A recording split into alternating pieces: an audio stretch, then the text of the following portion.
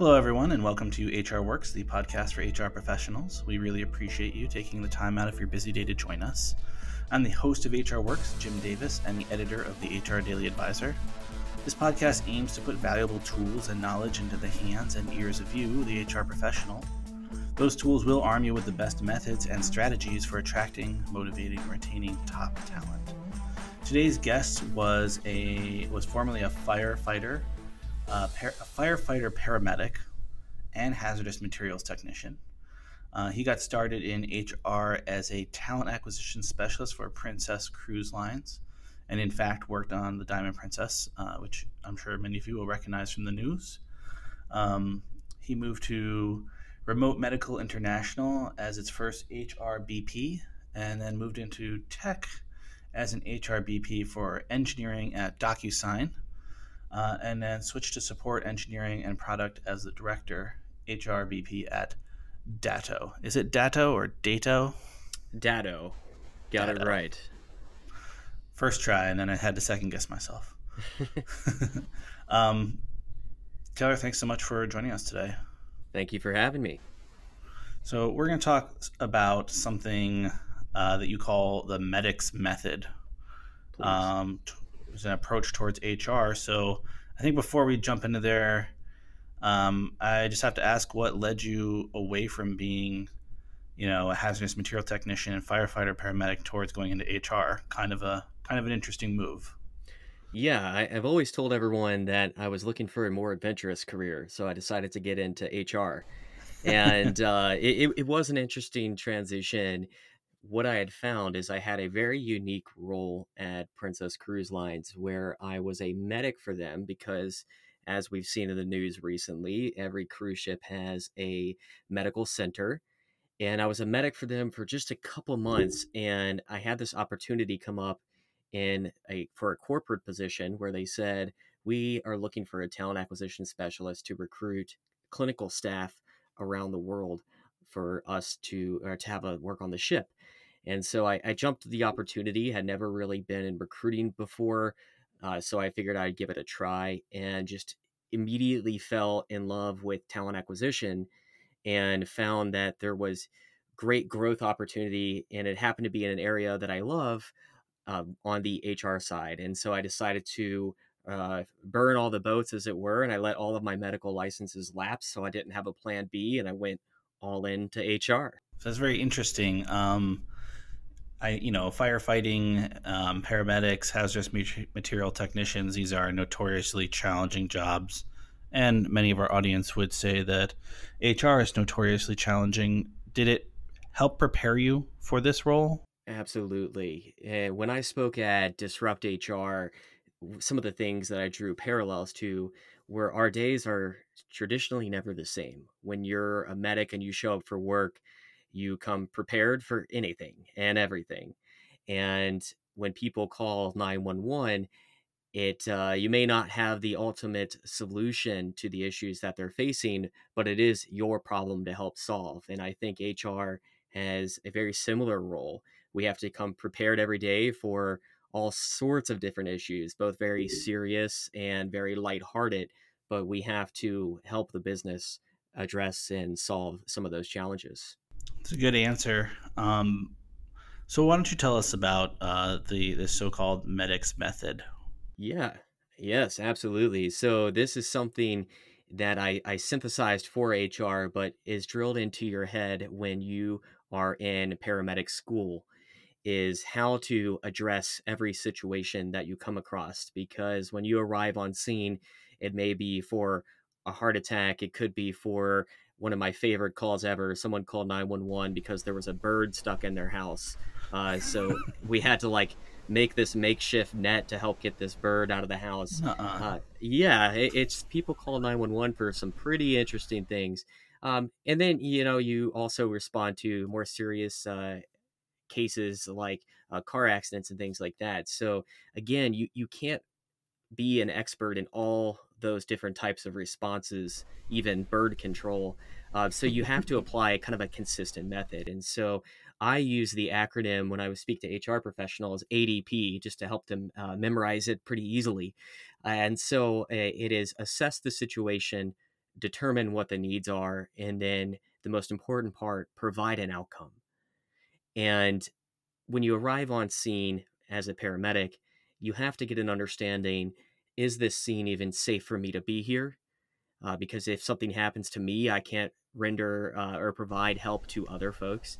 And Right. then also get a good general idea of, is this bad or is this something that can be treated on scene? So just get a good theme, and then determine what the needs are. Every patient, every situation has different needs, and some of which a paramedic can provide, others which a surgeon needs to provide. So, my provide an outcome for that latter part would be getting someone to a surgeon as quick as possible. But if it is something that I can help deliver on scene, then I will provide that outcome as soon as possible. And so that ADP, that medics method, really applies to any scene that you go to, and it provides that muscle memory you need to become essentially a great problem solver. And again, I feel as a business partner, that's my everyday. Is you assess a situation, someone's coming to you complaining about they want new free snacks in the business, or they're upset that those snacks were taken away. So assessing the situation is, okay, this is something that's a bit lighthearted, we can work through this, let's figure out what the needs are and then provide an outcome. Or you have employees come to you with some very serious concerns, maybe alleged harassment or some of the things that we see very commonly as business partners in the industry nowadays. And same method applies. Assess that situation. It's a very serious situation. What are the immediate needs? What are the long-term needs? And then we provide that outcome. That sounds very interesting. I In the very beginning you mentioned that when you're assessing the situation, as a medic, you have to determine whether it's safe for you to be there or not.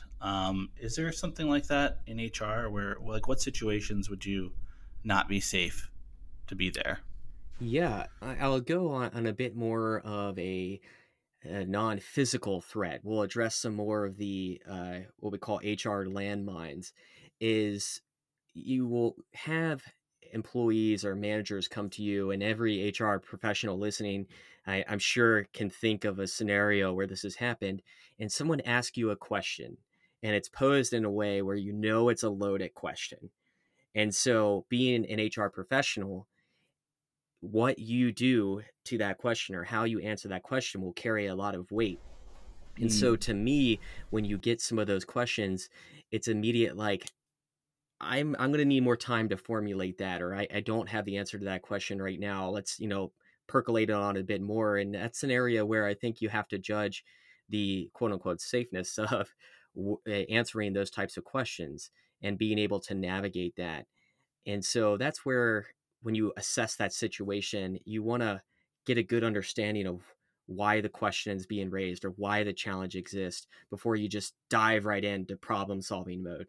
yeah, interesting. I'm curious as to. I think I can imagine maybe one of those questions, like asking for personal information about another employee or something like that. Yeah, and certainly you get those. Uh, when is someone being promoted, or what did you think of that person's response in the meeting, or where's the strategy going? And one of my favorite red flags is when someone comes and asks you about a really specific policy. Mm, What does the policy say about XYZ? And that's an unusual question where the kind of the hairs on your neck raise up, and you're like, well, why? I'll help you understand that policy. That's great, but why is that being asked? yeah, I don't suppose you'd be comfortable giving me a specific example, obviously without naming names, of something like that. On a policy type situation? Yeah. Yeah, I mean, I can give you some general ones that I think are applicable to all of us. Is when you have someone come to you, an employee come to you, and they may mention that they're having a tough time with their manager, but they want to see their job description. And I think that that's always interesting when someone comes and asks for a specific job description. Typically, when we get those types of questions, it can be either one of two things. One, someone wants to understand where they are in like a career model framework so they can expand their career, or two, someone is having maybe a tiff with their manager, and they want to be able to look at a job description to say, that's not in my job description. Right. And so I think those are situations where when you're assessing that, why is the question being asked, it's good to maybe get some more supporting facts before just giving the job description to someone. Because I hate giving raw data to individuals without helping them understand context. That's a little bit more metrics kind of conversation. But in this case, if the employee is asking for the job description, maybe ask some supporting additional questions that can help you get a fuller picture. Like, yeah, I will absolutely get that to you because you have a right to see that. Uh, would it help if maybe we go through it together and I can help you understand some points? And it could either be a great opportunity to talk about career development or a great opportunity to help an employee work through something with their manager that you may not have full context on. Excellent. So it seems like your system is really designed for crisis management. In a way, I think that going back to when you're a medic, the same methodology can be applied for a bird in the house, which is not necessarily crisis management on our side, but it can also be applied to a mass casualty incident.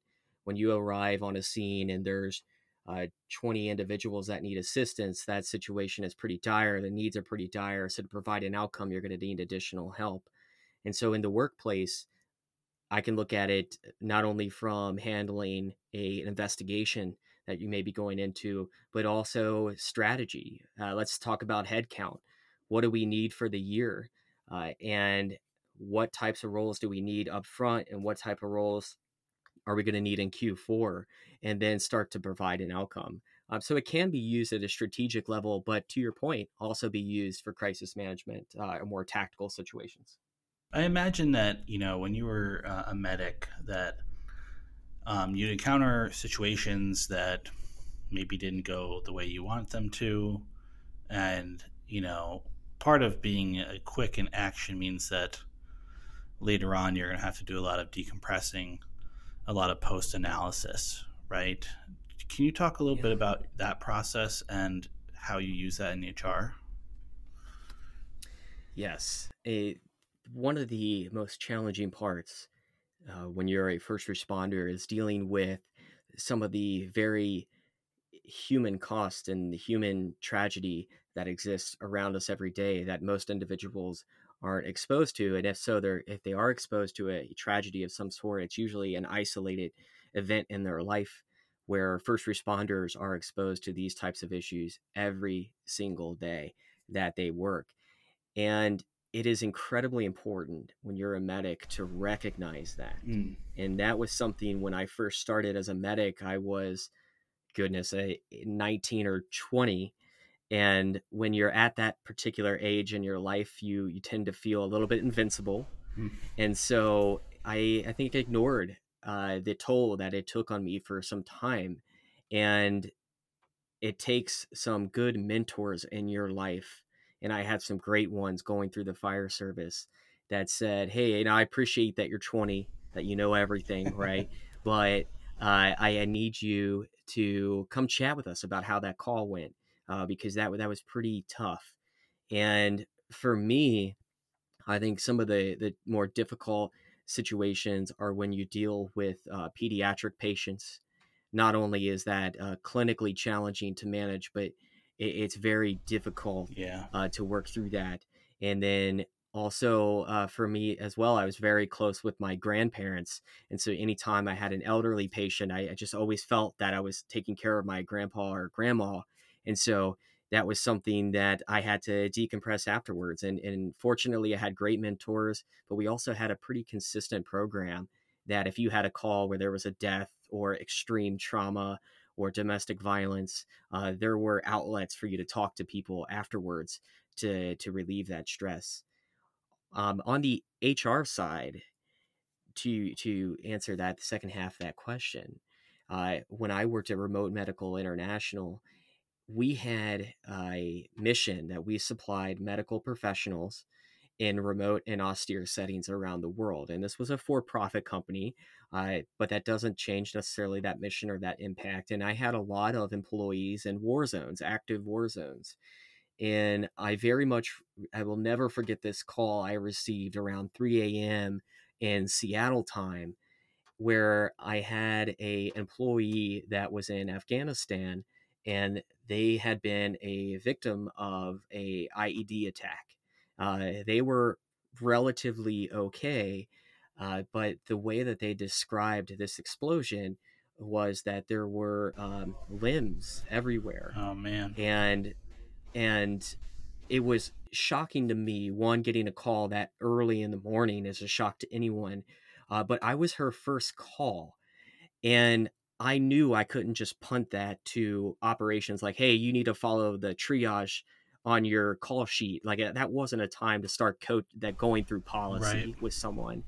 And that was a situation where I needed to listen and to be there. And meanwhile, frantically trying to wake people up on Slack and on text as I continued to talk to her to get her the tactical help and security she needed.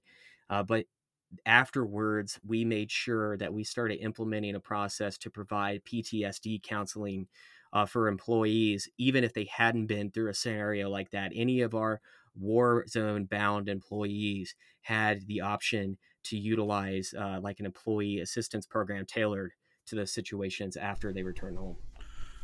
Yeah, that's must have been really challenging. One of the things that we talk about when we talk about mental health and we talk about PTSD is sort of the what do you call it? The assumption that it has to be wartime related. When that in fact represents a very small portion of overall PTSD cases, which means that Mm-hmm. your HR professionals probably know people at their office that have PTSD, probably undiagnosed, and that's a situation where you may have never seen it before, just like when you're a medic, if you haven't seen something happen before and you have to encounter it for the first time, that being aware and being prepared can make all the difference as to how that goes down, right? Absolutely. One of the most life changing classes for me as a medic was a mental health first responder course I went to. And when you're a medic, you have to realize like you're not a doctor. And that's really important that you recognize the limits of your clinical care. Right. But you need to be an expert at recognizing that something's off and something needs professional help. And I think that still applies to HR professionals. And I, when I was a medic, most of my calls centered around either addiction of some kind, a drug addiction, and or tied directly to mental health issues. And it was eye-opening to me how limited care these individuals get or have access to, or there's a taboo around getting help for these types of issues. And I think having HR professionals have an awareness level of these issues will help deal with them in their workplace and hopefully get their employees the help they need if needed. Yeah, another big one. I focused pretty heavily on coverage of this last year in hopes of getting people ready for it. Is the opioid epidemic. I think there's a misconception that people that are on opioids are, you know, they're not. It's not accurate. It's that there's these sort of low lifes that you're not going to really run into in the workplace. When in fact, as I'm sure you're intimately aware, it's everyday people. Almost always people that had an injury, an accident, had some sort of medical procedure, got hooked to the pain medications that they were given, prescribed, in a very above board kind of way.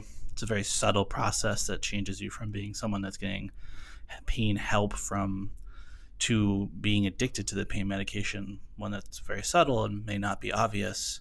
Then it costs exorbitant amounts of money to get those. Once you can't get any more scripts, but you're addicted, then people move on down the road to illicit forms and other forms of opioids, which means that, other than how tragic it is there's a lot of employees out there that are addicted to opioids and they're in the workplace, and they might overdose in the workplace. Or depending on how far along they are with their addiction, they might, start doing certain things like stealing equipment or materials, or missing time, and it's this whole thing that no one really wants to talk about, but it's really, really important that HR in particular is ready for when that kind of thing happens. Yeah, and I think you hit the nail on the head. I mean, right now, and I would say the vast majority of HR professionals listening, depending on the size of their company, there are current employees struggling with an addiction or mental health issue of some kind, and at every organization. And there's varying degrees of that. There's varying functionality to that, but this isn't very often. This is not a decision, a active decision that someone is making in a clear head that they're going to abuse Yeah. drugs. This is a health issue, and to treat it anything other than a true healthcare crisis, I think is dramatically underselling the importance of the response that's needed to this. And I worked when I was a medic in very affluent areas in a community, and again, most of my calls were opioid related or mental health related. It doesn't have a socioeconomic class. Right. This applies to anyone. And having HR folks, which I think are sometimes nervous of, well, I'm not a medical professional, right? I don't want to get involved in something like that. But having people have awareness training around these types of issues, I think is key, so they can at least recognize and offer the appropriate sources or leave or help that's available to employees, uh, especially without creating a taboo around it. Where EAP, if you offer it to employees, there's this, it just feels like apprehension. I don't want to reach out to them because they're going to report back to you and tell you all my issues. Making sure that we're giving people an accurate description of what EAP is and Mm. how they can utilize it to help them.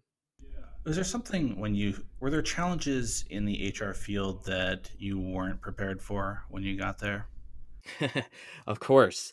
I think we all go through that, and that was the same of when I was a medic. More so when I was a medic because I think I was much younger, so you have a different mindset when you're 20. Uh, However, when I got into HR, I think it's important to recognize a few things, and one of my mentors, which I'm forever grateful of how much they've influenced my development as a business partner, I would say you need to identify what the business's challenges are and and adopt them as your own and help them utilize HR tools to achieve their objectives while also being the guardrails for them around policy and around regulations and ethics and things of that nature. But when I first started in HR, you have this tendency of, oh my gosh, I have all of these bright and shiny HR tools and I must use every single one of them, regardless if the business needs it, right? And so I think when I started as a business partner very early on, I felt how much HR stuff can I accomplish versus how can I help the business accomplish more by utilizing surgically HR tools and practices. Earlier we were talking about um, kind of burnout for medics, um, and how it can take a while to catch up to you. Uh, but you had a great support system. A lot of HR professionals are a HR department of one. There really isn't a support system. They don't. Their supervisor might be the CEO, um, and just like in the medical field, especially in a company that's maybe growing or going through a merger, or maybe they're dealing with canceling events because of the coronavirus. These people are under pressure. And other than their mental health, which is critically important, the health of the entire business is at stake if that person crumbles or begins to crumble, because it doesn't always happen all at once. What advice do you have for someone that maybe finds himself in that position? I think back to something my professor in medic school said, is you always have to remember me, us, them. And what he meant by that is you have to take care of yourself before you can take care of your team. And then you have to take care of your team before you can take care of others. And that's something that stuck with me. And I will admittedly say that early on in my HR career, I very much focused on the us and them and forgot me, and that led to, in my mid 20s, I remember going to the hospital because I had ulcers.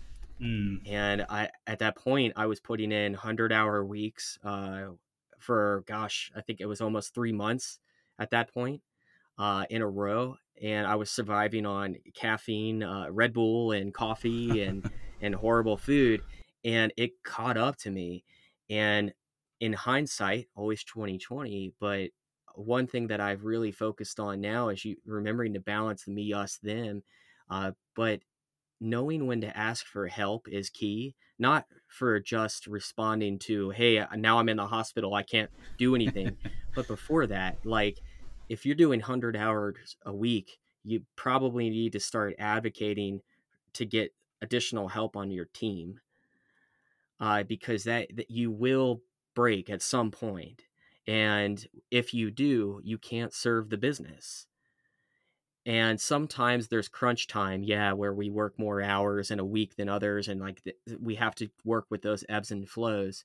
But recognizing when it starts to take a toll is key, because again, if you're the only HR person, you're a single point of failure. You need to be very cognizant on taking care of yourself. That way, you can continue to take care of the team and the business. Yeah, it's a great answer. I went through something very similar. Um, for me, it was a panic attack that I thought was a heart attack. I'm only Mm, 36 years old, and this was maybe like 3 years ago. But the yeah, symptoms are the same. I mean, I had them all. I yeah, had the pulsing pain in my arm, my left arm, and my back was numb, and I was nauseous. And one of the symptoms, well, of course, was the feeling of impending doom, right? Which yes. from a musing standpoint, I think is probably my favorite symptom because it's so out there. I mean, you could feel that anytime for any reason, but I definitely had that, and it was just, I've taken a lot of steps since then to get better, but it was the same kind of thing. I was just pushing myself way too hard, and Yeah, you just think you can just do it forever, and you can't. And when it no, when it comes crashing down, it not only was it very expensive to deal with. I mean, I managed to get myself to the emergency room, but those people charge crazy amounts of money for you to be perfectly okay physically. Um, yeah. It is, and one point on that is I have, unfortunately, as a medic, part of the job is being around people in their final moments, and before they pass away. And I have never, and this may sound sarcastic, but like, this is a very important point. I have never been around someone in their final moments and them say, gosh, I wish I would have worked on PowerPoints more, or I wish I would have done more transfer forms. Like, never, never have I had that. Every time that I've had in depth conversations with folks before they pass, which have a really unique perspective on life at that moment, have always said more time with my friends and my family every time. And I implore everyone to really take a moment to consider that. And so they focus again on the me. Uh, and that can't be entirely right. Like, we still have to deliver on our jobs, but it's so important, because I totally empathize with your story, having been with the ulcers in the hospital. yeah, it's a very eye opening experience. We'll just leave it at that. Hmm. And I know when we're talking about all this medical stuff, this is more of a note to the listeners. It's pretty heavy stuff, but you know, it's also important to remember that these are kinds of experiences that your employees have in their lives. You know, they're not necessarily talking about it, and it's not visible and obvious. So, like, just as you as an HR professional are going through the challenges of your day, it's important to remember that that person sitting in the seat in front of you who maybe is having a performance issue or something like that also has some could have had any of those same challenges or worse. And I think anyone that previously worked at the company that I'm describing, where I've had this event, this is probably the first time they've heard of it. Is I was afraid to tell anybody at that point because I'm just like I can't be seen as someone that is, I guess, human, right? Yeah. Employees do an amazing job at hiding these things, Yes, and so I think it's on our job to get out there and make sure we're doing what we can. absolutely. Well, Taylor, thanks so much. It was really enjoyable talking with you. It was great talking with you. Thanks for having me on. Absolutely. Listeners, we are always interested in suggestions you might have for what HR Works should cover next. Feel free to reach out to us on Twitter at HR Works Podcast. You can also reach out to me directly at jdavis@blr.com with any thoughts or concerns, or if you just want to say hi. We're always interested in any feedback you have. It's really valuable to us. Thanks so much. This is Jim Davis with HR Works.